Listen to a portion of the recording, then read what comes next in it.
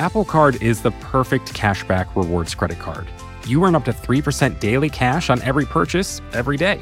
That's 3% on your favorite products at Apple, 2% on all other Apple Card with Apple Pay purchases, and 1% on anything you buy with your titanium Apple Card or virtual card number. Visit apple.co/card calculator to see how much you can earn. Apple Card issued by Goldman Sachs Bank USA, Salt Lake City branch, subject to credit approval, terms apply. Support for this show comes from Slack. You're a growing business and you can't afford to slow down. If anything, you could probably use a few more hours in the day. That's why the most successful growing businesses are working together in Slack. Slack is where work happens, with all your people, data, and information in one AI-powered place. Start a call instantly in huddles and ditch cumbersome calendar invites. Or build an automation with Workflow Builder to take routine tasks off your plate. No coding required. Grow your business in Slack. Visit slack.com to get started.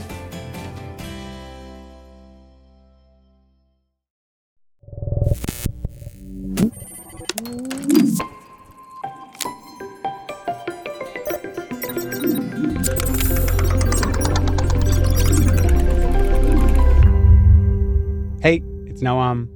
So we've done a lot of episodes on this show that have come from listener suggestions. Dreams, whales, nuclear fusion, all of those came from listener emails or from ideas submitted on our website.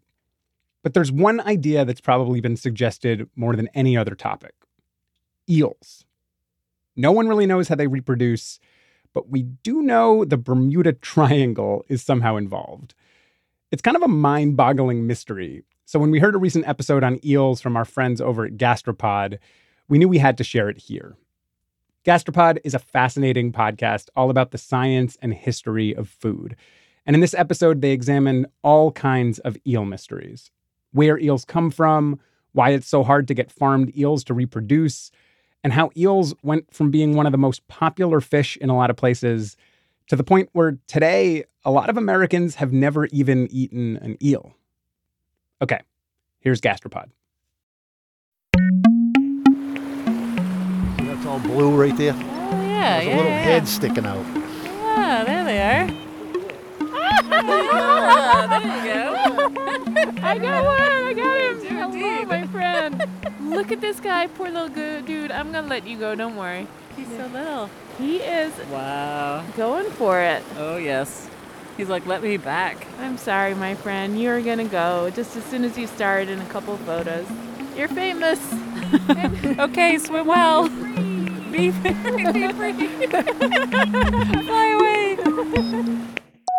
You might be wondering what we were so excited to manhandle. Nikki, to my great shock, had plunged her hands into a cold Maine river and caught a tiny, nearly see-through baby eel and then let it go. That's right, this episode is all about eels. You're listening to Gastropod, the podcast that looks at food through the lens of science and history. I'm Cynthia Graber. And I am Nicola Twilley, surprisingly gifted catcher of baby eels with my bare hands. Another skill to add to my resume. Today, you might think that eels mostly belong on a sushi menu, but eels have actually been an important source of food all around the world for thousands of years, and maybe they should even be part of our traditional Thanksgiving dinner. That's if you can afford them. Those little teeny tiny baby eels I was scooping out of the water, they're actually one of the most expensive fish in the world on a per pound basis. Yes, this episode does involve suitcases full of cash. But it also involves Freud's search for testicles, specifically eel testicles. Those remained a mystery for a long, long time, and there are still mysteries today that have to do with eel sex. Really, everything eel-related is bizarre and fascinating, and bizarrely fascinating, and we have the scoop. As well as a visit to America's only eel farm. This episode is supported in part by the Alfred P. Sloan Foundation for the Public Understanding of Science, Technology, and Economics. Gastropod is part of the Vox Media Podcast Network in partnership with Eater. In natural science, they even talk about the eel question as one of the hardest scientific questions to answer. And it's a mysterious creature, and it's a creature that has been very, very hard to understand. And that's also why it's fascinating. Patrick Svensson is really fascinated by eels, so much so that he wrote an entire book about them. It's called The Book of Eels, and his love affair began when he was quite young. Well, I grew up fishing for eels during my whole childhood, together with my father. Late summer nights down by a small river in the southern part of Sweden. Just my father and myself, always just the two of us together. My father told me down on those nights about the eel being a very mysterious creature, and he told me about the eel going through changes, metamorphoses, and he told me about the Sargasso Sea where every eel is born, and it sounded like a fairy tale place for me, and it's a lifelong fascination that started right there. We will be coming back to this fairy tale place, the Sargasso Sea, but that's a relatively recent stop in the story of the human-eel relationship. We should really start with some basic getting-to-know-you stuff.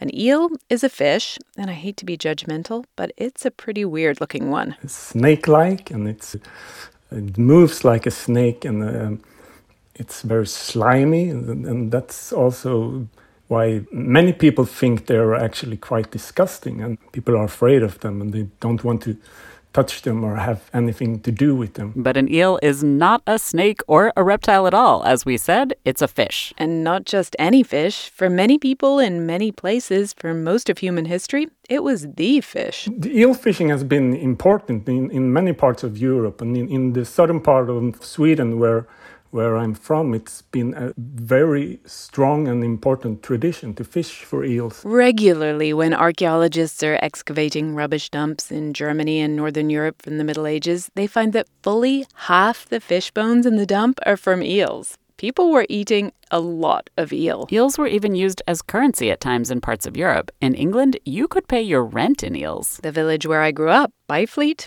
in the year 1086, according to the earliest survey of anywhere in the world, the Doomsday Book, Byfleet owed 325 eels a year to their nearest monastery. Japan obviously has a long history with eels. The first written record of a still traditional Japanese dish of filleted and then grilled eel comes from the 1200s. And eels were big in the Americas, too. When the Mayflower arrived in the U.S. in 1620, I think, and the pilgrims were discovering this new and foreign land, and they were lost and sick and cold and starving, and they met a man called Tisquantum. Tisquantum, you might have heard of him as Squanto. He was a Native American, and pilgrims wrote home that the very first thing he did was show them how to fish for eels. And they loved them. They described them as sweet and fat and as a lifesaver, actually. 1 year after that, they celebrated the first Thanksgiving, and you could argue that instead of turkey, maybe you should be eating eel on Thanksgiving. I would gladly make this swap, actually. But for all this very loving human-eel relationship throughout world history, eels have remained something of a dark, mysterious stranger. Not for lack of trying. Actually started with Aristotle about 2,300 years ago. He wrote a book called The History of the Animals. And in this book, he writes a lot about the eel. Most of all, he was trying to explain how eels reproduce. Aristotle obviously knew about sex differences in humans, and he knew you could look for those sex differences in male and female animals, and he really wanted to find sexual organs in eels, but he just couldn't. He came to the conclusion that eels don't have any. He said they are born out of mud. Life that comes to life from nothing. And that's a conclusion that actually lived on for a long time, almost into modern times. Different cultures came up with different stories to explain where on earth eels came from. In ancient Egypt, people thought eels were born when the sun shone on the Nile in a very particular way. In Italy, people thought that eels came from a special kind of bug that eventually transformed into the eel. In England, they used to think that the eel is born when the hair from a horse falls down into a river, then it transforms into a small eel. It took practically another 2,000 years for science to debunk these many varied and super creative eel reproduction myths. It wasn't until the 18th century that some scientists in Italy actually found an eel with developed sexual organs, a female eel. That's when they started to believe that the eel was actually more like other animals. So a female had been identified, but still no one had ever seen eel testicles, and there were a few scientists searching. One of them is actually Sigmund Freud, who in the 1870s, as a young student, he was 19 years at the time and he was studying natural science. He took it on himself to solve this eel question that has bothered scientists all the way since Aristotle. And he was actually going to find a male eel with sexual organs. He was going to find an eel testicle. That was the big challenge. Freud went to Italy, to the port city of Trieste, and he started cutting up eels. And he studied over 400 eels during a month and actually didn't find one single small eel testicle and had to write a report confessing that he failed. This is kind of amusing if you think about what Freud came to be known for in his later career. He was the man who was almost obsessed by the human sexuality, and the man who created a theory about castration complex and penis envy. This was the man who actually started his scientific career trying to explain the sexuality in a fish and trying to find the male sexual organs in a fish and failed. And you have to at least think that it changed him in some way. We have so much to thank the eels for. Really, no comment. But a couple of decades later, Italian scientists did eventually find eel gonads, and they proved that, yes, eels do come in male and female. They don't magically appear out of the mud. But testicles were only part of the eel problem. People had also noticed that every autumn, some eels headed out to sea and never came back. But where did it go? That was the big eel question. Where do the eel go to reproduce and die? Again, a lot of people had a lot of theories on this. Italian natural historians thought it all happened in the Mediterranean. Others thought maybe out near the Azores. Where eels had all their sex was a matter of hot debate in the late 1800s, early 1900s. This is maybe my favorite story in the history of the eel science. There's a Danish marine biologist called Johannes Schmidt. He was going to find the answer to this question. Where is the eel born? And he had a method. He was going out in the ocean with a small boat and catching these eel larvae. That is the first stage of the eel life cycle. Transparent willow leaves. That's a very evocative name, and these tiny eel larvae are shaped like a little leaf. They're see-through, and they're only a few millimeters long. But so looking for them in the ocean was quite a quest to embark on. Johannes's plan was pretty simple. He was going to scoop up all these larvae wherever he found them in the ocean and then measure them. And wherever he found the smallest ones, that would be the place nearest to where they were born. And it was a good method, but the problem is that those small larvae are really very small and transparent, and the Atlantic Ocean is very, very big. So he started in 1904, and then he spent 7 years sailing around the coasts of Europe, catching a lot of eel larvae, but they were all kind of big. They were not newly hatched.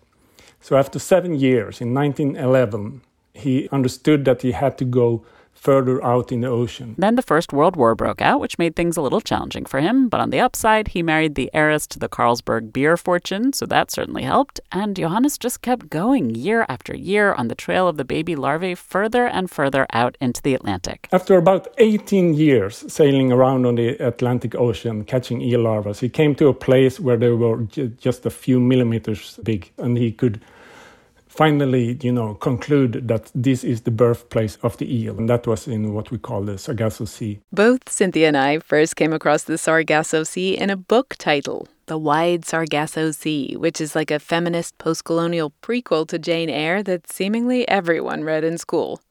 But even though I'd heard of it, I had no real idea where it was. The Sargasso Sea is actually a big area in the Atlantic Ocean that's to the northeast of the Caribbean and the southeast of Bermuda. It's a strange sea in that it doesn't have any land borders. The borders are actually the ocean currents, the big ocean currents, and in the middle is the Sargasso Sea. And it's very deep and it's very, very warm and it's full of life. And it's a mythological place in a way too. It's where you find the Bermuda Triangle, you know. Yes, we promised we'd take you back to this fairy tale place. This is where Johannes Schmidt finally ended his quest, at the birthplace of the eel. Strange thing about this story is also, of course, that all that this Johannes Schmidt found in the Sargasso Sea were these small, newly hatched larvae. He never saw an eel in the Sargasso Sea. And still today, 100 years later, no one has actually ever seen eels reproduce. And no one has even seen a live eel in the Sargasso Sea, only these small larvae. No one has ever seen an eel, not even a dead eel, in the Sargasso Sea. And that's one of these big remaining mysteries of the eels. They literally disappear into the depths of the Sargasso Sea, and they also disappear from human knowledge in a way. This is completely amazing, and it's not the only as yet unsolved mystery about eels. We have over the years learned a lot about their astonishing life cycle, like how they turn from a clear leaf-like tiny larva eventually all the way to a long silvery snake-like fish. Eel is actually going through metamorphosis, just like, some insects do. They actually change, their bodies change, and they become another creature in a way. And even while they're undergoing these incredible metamorphoses, they're also undertaking an equally astounding journey, starting out as just these millimeters-long larvae. And they drift with the ocean currents all the way from the Sargasso Sea back to Europe. This is like 7,000 kilometers. And when they arrive in Europe, they transform into what we call a glass eel. It's like a very small eel and almost completely transparent. American eels do the same thing, but coming to the East Coast. European eels and American eels are both born in the Sargasso Sea, and literally the only difference between the two is the number of vertebrae. The American eel has fewer. But nobody knows why, and also nobody knows how the American eels know to peel off for North America, and the European eels continue all the way across the Atlantic. And then when they reach the coast, no one knows why different eels decide to go up different rivers for different distances. But once they reach fresh water, they transform again into what's called a yellow eel. And this yellow eel then lives in fresh water for 20 or 30 or even 50 years, a very passive, solitary life. Until it suddenly, one fall, it gets this urge to return back to the place it comes from. Nobody knows what triggers the yellow eel to start its trip out to the ocean again. Some might only be a few years old, and some are decades old. But at that point, it becomes silver. The silver eel stops eating, and this is the time when it develops the sexual organs. A silver eel can survive up to 3 years without food, just sort of slowly consuming itself from the inside. And yes, nobody really knows how. And they swim all the way back to the Sargasso Sea, 7,000 kilometers without eating. And they disappear down in the depth of the Sargasso Sea, and they reproduce, and then they die. But like Patrick said, nobody's seen them reproduce in the Sargasso Sea, and nobody's seen a dead eel there either. So this is all kind of conjecture. I mean, scientists have tried to pin the eel down. There were some American scientists that came up with a plan to bring 100 female eels to the Sargasso Sea and put them in small cages and trying to lure the male eels up to the surface of the ocean, just to get a glimpse of them, But the eel doesn't really cooperate in this kind of work. So when they got to this Sargasso Sea with the 100 female eels, 95 of them had already died. And they put these 5 remaining eels in small cages and sunk them down in the ocean. And then they just disappeared. All 5 of them disappeared without a trace, and they never saw them again. And that's those kinds of things that just seems to happen in the eel science. The history of eel science is basically just one story of these slippery eels getting away from humans after another.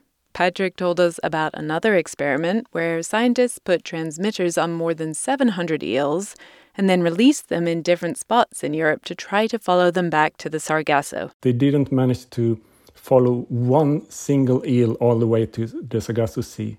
They disappeared. They died, or they were eaten by sharks or other animals, or the transmitters fell off, and a lot of the eels just mysteriously disappeared. This is all really frustrating for the world of eel science. And it's not just European and American eels. There are other eel species elsewhere in the world that are equally elusive, like the Japanese eel. When they were trying to find the birthplace of the Japanese eel, they didn't find it until the 1990s, actually.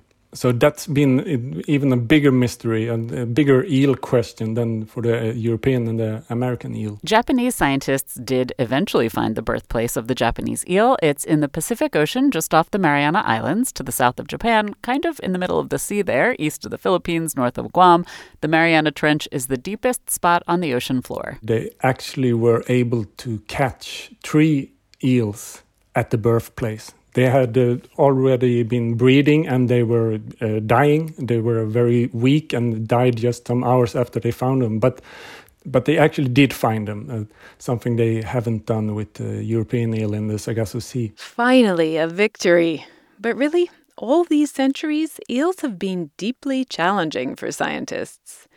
On the other hand, from a non-science, purely gastronomic point of view, the eel has consistently been highly rewarding. The Dutch like it smoked and in sandwiches. The Spanish and Portuguese even eat the tiny glass eels using a wooden fork for some reason. And in London's East End, jellied eels and eel pie and mash were the true food of a Cockney geezer. All the fish and the taster, shops are grain, so a Cockney savvy noise. One a decent meal from a bit of jellied eel is one of London's joys. That's in England. Patrick said in his home country of Sweden, they had huge eel parties in the fall where everyone was supposed to eat eels at least 4 different ways: smoked, fried, in soup, whatever. And you just eat eels for hours. And you sing and dance, and then you drink a lot of alcohol. And it's actually recommended that you drink alcohol because, the eel is so fat that you need the alcohol to help break it down in your body. This is not medical science, folks. From that comes also that the hangover you get from an eel party is probably the worst in the world. Although that didn't apparently stop the Swedes. But especially in the UK and US, these days, people have mostly stopped eating eel. It's not nearly as common as it once was. So why is that? That story is coming up after the break. Apple Card is the perfect cashback rewards credit card. You earn up to 3% daily cash on every purchase every day. That's 3% on your favorite products at Apple, 2% on all other Apple Card with Apple Pay purchases, and 1% on anything you buy with your titanium Apple Card or virtual card number. Visit apple.co/card calculator to see how much you can earn. Apple Card issued by Goldman Sachs Bank USA, Salt Lake City branch, subject to credit approval, terms apply. Support for this podcast comes from Constant Contact. If you're a business owner, you already know that it's really, really hard to cut through the noise of everyday life. If you want to connect with your customers, you need to break through the noise. You need Constant Contact. Constant Contact is a marketing platform that makes it easy to reach new audiences, grow your customer list, and connect over email, text, social media, and more. Whether you're a marketing guru or just learning the ropes, Constant Contact offers writing assistance tools and automation features that make it simple to say the right thing at the right time. So get going and start growing your business today with a free trial at ConstantContact.com. Just go to ConstantContact.com right now. Constant Contact, helping the small stand tall. ConstantContact.com.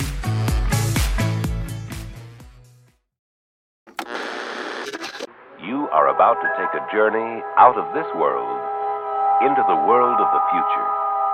Forget the world around you. Forget the people around you. You are entering unexplainable, alone with your own thoughts. The story of why eels went from being the most commonly consumed fish in a lot of places to today, where a lot of people in the UK and US have never eaten an eel, it's complicated. On one hand, as railways and my favorite topic, refrigeration, became widespread, People could eat fresh ocean fish like salmon, which was seen as much more classy and delicious. And the other problem in North America and in Europe is that we pretty much destroyed eel habitat. Dams and rivers prevented them from migrating and literally killed them. And then we drained marshes that also destroyed eel homes. Plus, we polluted waterways. All of this has been a huge problem for eels. The one place where eel eating stayed really, really popular was Japan. The estimate today is that Japanese people eat 10 times as much eel as all the other eel-eating countries of the world put together. Most of those eels are yellow eels, and they come from big eel tanks. These eels were first caught in the wild in their tiny glass eel form and then raised on eel farms on land. People have been farming eels, raising tiny babies into grown adults in ponds for centuries. Aristocratic ancient Roman villas sometimes had an eel pond in the garden just to supply their endless feasts. The Japanese really perfected the art of raising eels in tanks in the 1970s and 80s. That's when the Japanese were really getting rich, and also they were eating so much eel that their local eel populations were starting to crash. Japanese researchers did not stop at just figuring out how to farm wild eels. They tried to breed them, too. And amazingly, they did manage to get them to reproduce in captivity. That's never been done with the European or the American eel. And this, of course, is a big thing, because if you could breed them and grow them in captivity, that will be a big thing financially, actually. But like most things we've attempted with eels, the fish don't really cooperate. The eel just died in captivity. All the eels born in captivity died, and they wouldn't eat, and they became misformed. So every single eel that's being grilled and served in eel sauce over rice or as sushi, they all start out life as wild-caught little baby glass eels. And a lot of them are caught in Maine. Well, my name is Pat Bryant, and I have been a glass eel fisherman since 1978. Pat fishes for eels in mid-coast Maine, and she started back in 1978 because the Chinese had started to build more and more tanks for eels to supply the Japanese market, and they needed baby eels to fill those tanks. They headed to Europe and also to Maine. Pat originally got recruited into the glass eel trade by a glass eel wholesaler who was selling to the Chinese. He was looking for fishermen, and she and her family thought it was worth a try, even though they'd never done it before, and they weren't even a fishing family. So it was just basically trial and error. We got got a map, and we're looking at all the inlets on the coast, and said, well, we'll try here and we'll try there. They got some advice from two guys in nearby Yarmouth about what nets to use, and they asked the wholesaler about what to look for in the water when they went out searching for baby eels in the spring when they were migrating in from the ocean. He just said these little tiny, look like little see-through worms with two eyes. You'll see them. That's what we were told. And that's what we did, and we fished. There was no one else in the state for many, many years, but my family, there was 8 of us, and all of those were my family, except for the 2 guys in Yarmouth. So actually I had a hairdresser, and I owned hair salons, and every hairdresser I ever had work for me was also an eel fisherman. I said, this is what we do, guys, and that's what we did. At the time, this was just a small side hustle, a few nights for a few weeks of the year. The wholesaler paid about $5 a pound for the baby eels, so Pat and her crew made a few $1,000s doing it each spring. Of course, at the time, that seemed like pretty good secondary income. By the 90s, more fishermen had started getting in on the glass eel business. Sushi was growing more popular in the U.S., too. The market for eel overall was growing, and there were Chinese fish farmers who were willing to pay. And the shores were just swarmed with people. And it was like, oh, my God. The price wasn't high at that time, but it had gone up to like $25 or something of that sort. But there was a skinny million people out there at night, and that started. Then the state got into it and started to regulate it. When Pat started fishing for glass eels in the late 70s and 80s, there were no regulations at all. Then, as interest picked up in the fishery, the government put some limits on the overall catch, but things started to get wilder and wilder out there. And by 2010, 2011, the earth shook. Literally.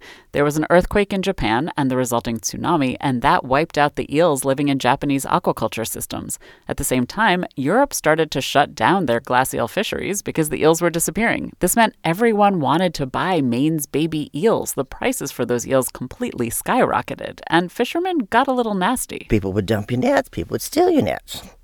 People would cut your nets. And we had a thing where I had 5 nets in one river cut one night. And, of course, I built so many that I just kept replacing them the next day, and that really irritated the hell out of them. Pat got into wholesaling herself, and she told us she would be driving around with suitcases full of cash. Buyers from China were also showing up on the riverbank with suitcases full of cash. Millions and millions of baby eels were being taken down to JFK and shipped out to Asia overnight. A pound of glass eels was going for $1,000 or more. There was poaching. It was all a little overheated. And so the local government finally got tough on eel fishing. Maine was in a good position to regulate this fishery because fishing was already such a big part of the state's economy. Even though eels migrate to and live all along the East Coast, only Maine has a robust glass eel fishery. There's also a tiny one in South Carolina.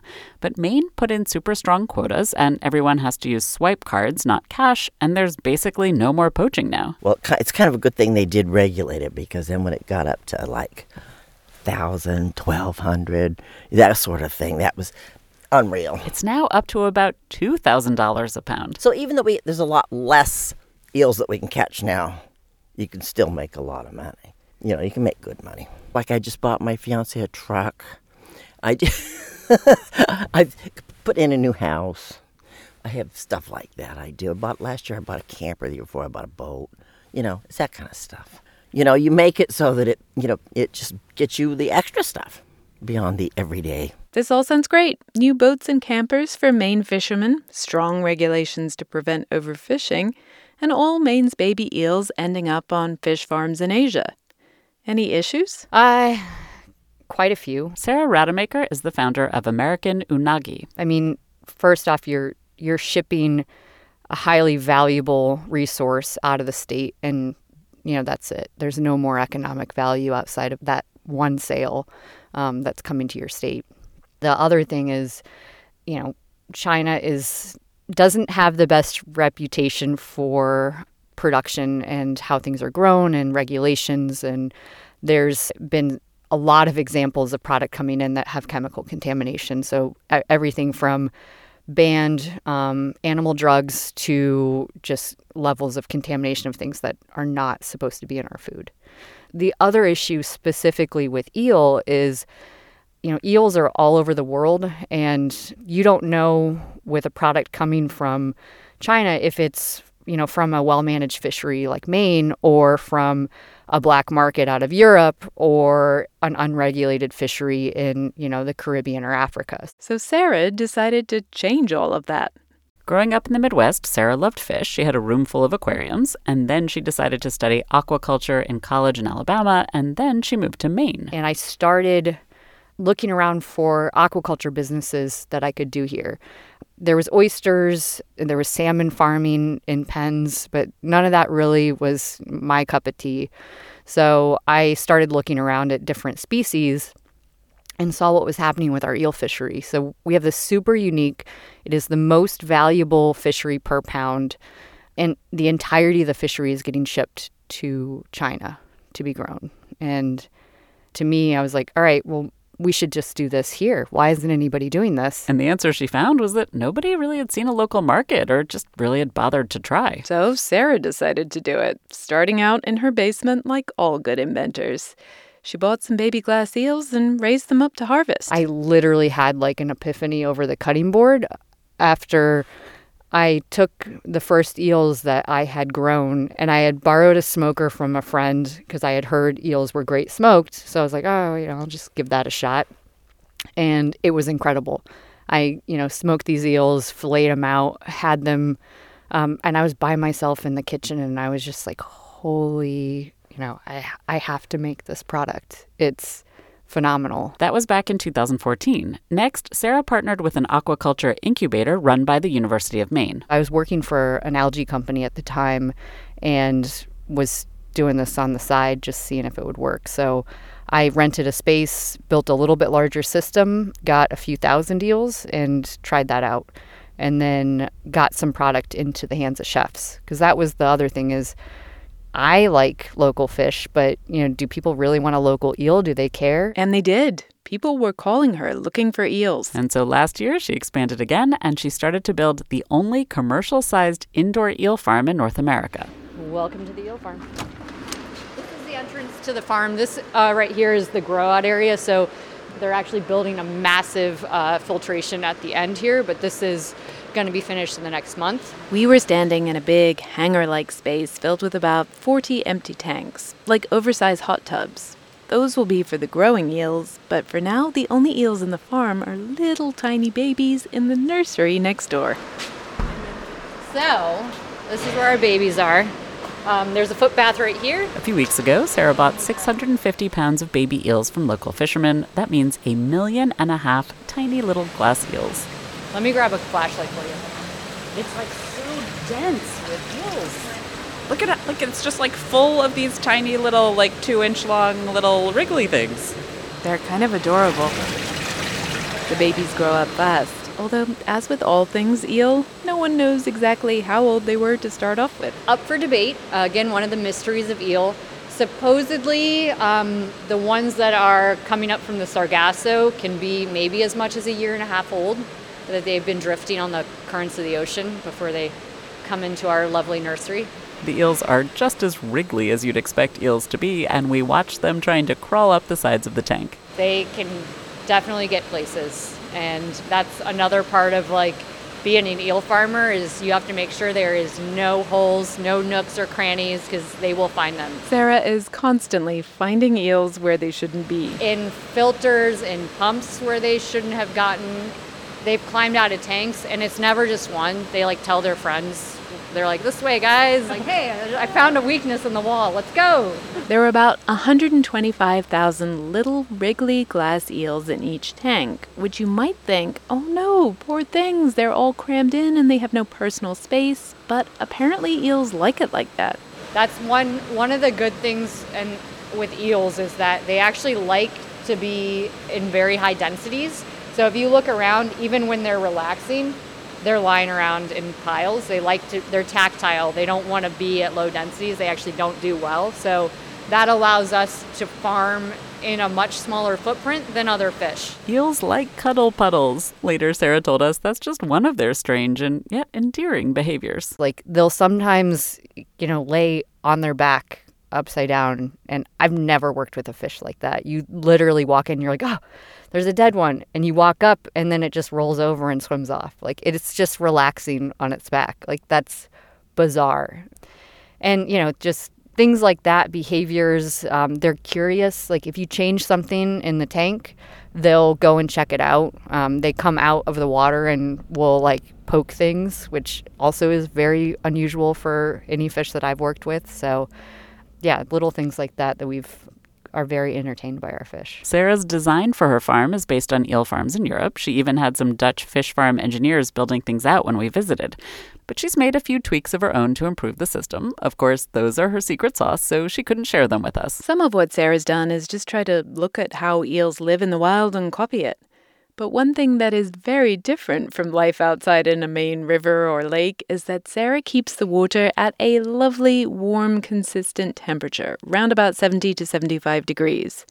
That means the eels grow faster. In the wild, when the water gets down to 50 degrees or below, eels stop eating and just kind of hang out in the murky bottom, waiting for spring. In the wild, eels take between 5 and 30 years to reach a decent size, but American unagi eels eat all year round, and so they reach a harvestable size between only 7 months and 2 years. There's an art to knowing when an eel is ready to be harvested. Sarah runs her hands over each eel to see whether they're plump and tender enough. You can also tell by looking at them, if they're fat enough, they, get little rolls and their faces look small because their bodies are so plump.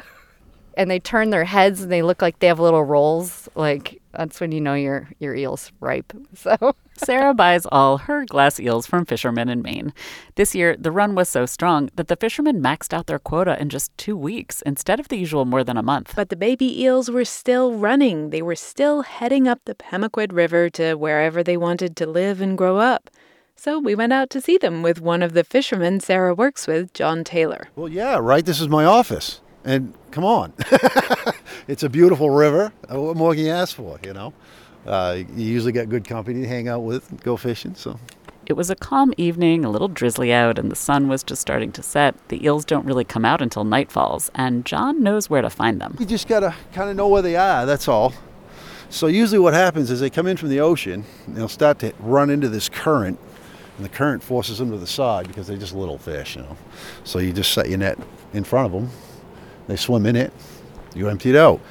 It is one of the easiest fisheries as far as you don't have to gas up a boat. You don't have to bait a trap. They swim in it.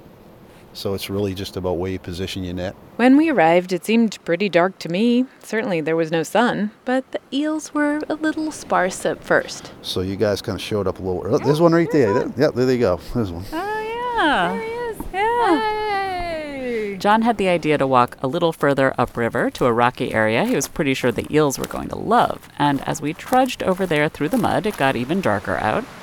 So they're right in the grass. I don't know if you can see them. They're right there. There's a whole bunch of them right there. Oh, yeah. Look at that. Yeah. Wait, where? See, look, there's a whole group of them right over there. Oh, my gosh. They're just more and more. Wow, look at that. Showing up here now. All right, this is getting good. A little tiny fish, you wouldn't even know what was happening because it all happens at dark. Nobody ever sees this, The stream of baby eels really picked up. They look like this long strand of bluish threads in the water, kind of like curls of smoke. And the threads stretched back as far as the flashlight reached. Thousands and thousands of them, all trying to get upriver. A couple weeks earlier, when John set his nets, the shores were lined with other fishermen doing the same thing. You get a lot of competition. There's 425 fishermen plus 800 Native Americans in a little stream. Pretty much just line them right up. Really no spaces left once everybody sets in. But they've got us regulated pretty good, so it works out. Even on a bad year, it seems to work out. Everybody seems to do all right. This year was a good year, and John sold a bunch of his baby eel catch to Sarah. With the new farm, Sarah buys something like 8% of Maine's total glass eel catch, and she turns that into 500,000 pounds of eel. But that's only a sliver of the total American eel market. 95% of eels eaten in America will be grown overseas, most likely in China, even if they were fished in Maine. And Sarah wants to change that. Yeah, I think there's an opportunity to build more of these in the community and throughout Maine. So, you could build 15, 20 more of these facilities, and that would just support the existing fishery. Sarah processes her eels on site. There wasn't really anyone who wanted to handle her eels for her when she started out, so she teamed up with some locals and figured it out. She sells live eels and frozen fillets to restaurants, and she also smokes the eel in-house. You can buy smoked eel on her website. And then there's a company called Gulf of Maine Conserve Us who also cans her smoked eel. No, so my boyfriend actually has he has a smoking barbecue business here in town. So he helped me develop, initially all of the smoking recipes. So we use oak and alder. It's a short, hot smoke, and eel is super rich, so it absorbs smokiness really well. Obviously, our mouths were watering at this point, so we sat down amidst all the construction and tried some American unagi eel. We're going to start first with the just the plain smoked eel, and then we'll do the canned after that. All right, let's do this. Okay, here we go. It's so rich. The smoke is perfect. Yeah. It's very melty. We first tried the smoked eel plain. It's rich and buttery and has a delicate flavor. It wasn't super fishy tasting. And then we moved on to the canned smoked eel, and Sarah added her secret ingredient. Apple cider vinegar. This is wild. Make sure I added enough. Let me test it before I hand it off to you guys. Oh, wow. That's amazing. That's so good. Yeah. Doesn't it taste like That's amazing. pork? Or like Carolina barbecue? Kind of did. We polished off the entire can and the package of smoked eel, too. I was quite full. Very full and very happy. But we did have a concern. The American eel is officially listed as endangered, so I felt kind of weird eating it. I did too. I'd never eaten eel at all before, ever, because I'd been so concerned about the sustainability issues. I was feeling a little better knowing how tightly Maine regulates the quota, but there was one thing Sarah said that really made me feel like American farmed eel was the only eel I'd ever feel comfortable eating. When you look at our use of a wild fish, our survival on the farm is over 90%.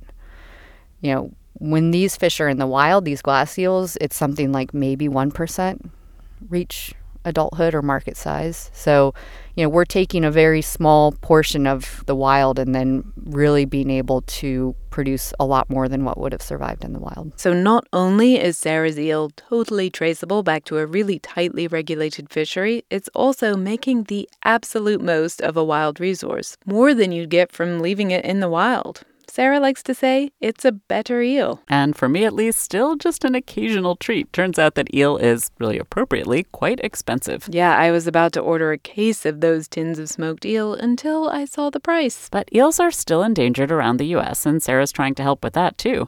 She loaned some eels to researchers working on a design for a fish-safe turbine for dams so eels don't get chopped up as they try to go upstream. And she's hooked up scientists at the University of Maine with DNA samples from her water system so they can come up with accurate methods to sample Maine river water and figure out the state's population of wild eels. An accurate population number is just another one of the many mysteries of the eel. Honestly, for such a delicious and important food, Patrick says it's kind of amazing that there are still so many mysteries. You could, of course, argue that there's a lot of animals that we know less about than we know about eels. There's a lot of animals that we don't know about at all in the ocean deep, of course.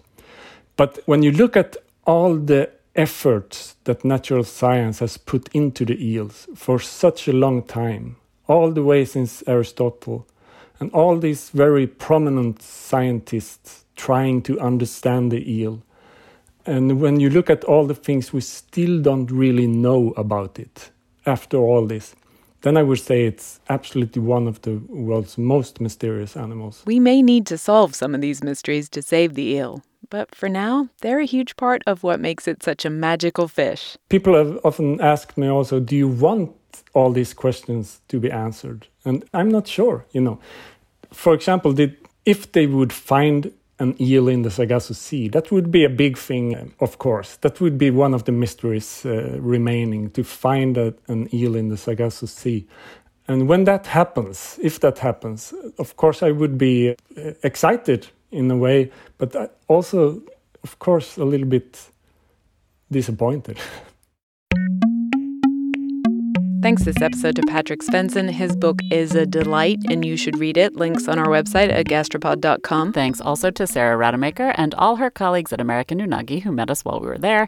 Eater also has a cool video about their eel farm, and you can find it on our website, gastropod.com. And finally, a huge thanks to John Taylor and Pat Bryant and our superstar producer, Claudia Geib. We'll be back in your feeds soon. Why do you run? Why does anyone? I always thought that runners loved running, and that's not the case. Most runners hate running, but they choose to do it. In the new docuseries Running Sucks, brought to you by Teen Milk, Abby Ayers learns why women runners everywhere are driven to go the distance. It really is about taking my power back and proving myself wrong. Teen Milk is about fueling women's performance and helping them along their marathon journeys. You can sign up now for the inaugural Every Woman's Marathon taking place in Savannah, Georgia on November 16th, 2024. Learn more and register at everywomansmarathon.com.